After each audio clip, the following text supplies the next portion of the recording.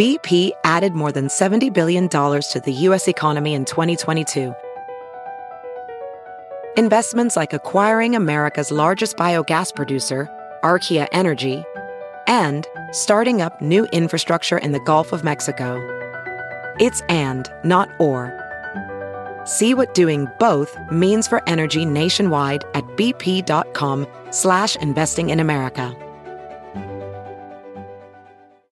A delicious chicken rigatoni. From at home in the kitchen, here's Rachael Ray with Rachael on the Radio.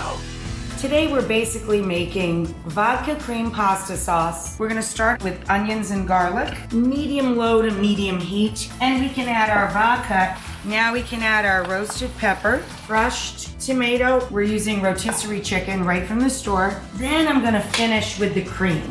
Drain the pasta, put it right back in the hot pot. Add all of the sauce, our cheese, our starchy, salty water. Stir, stir, stir.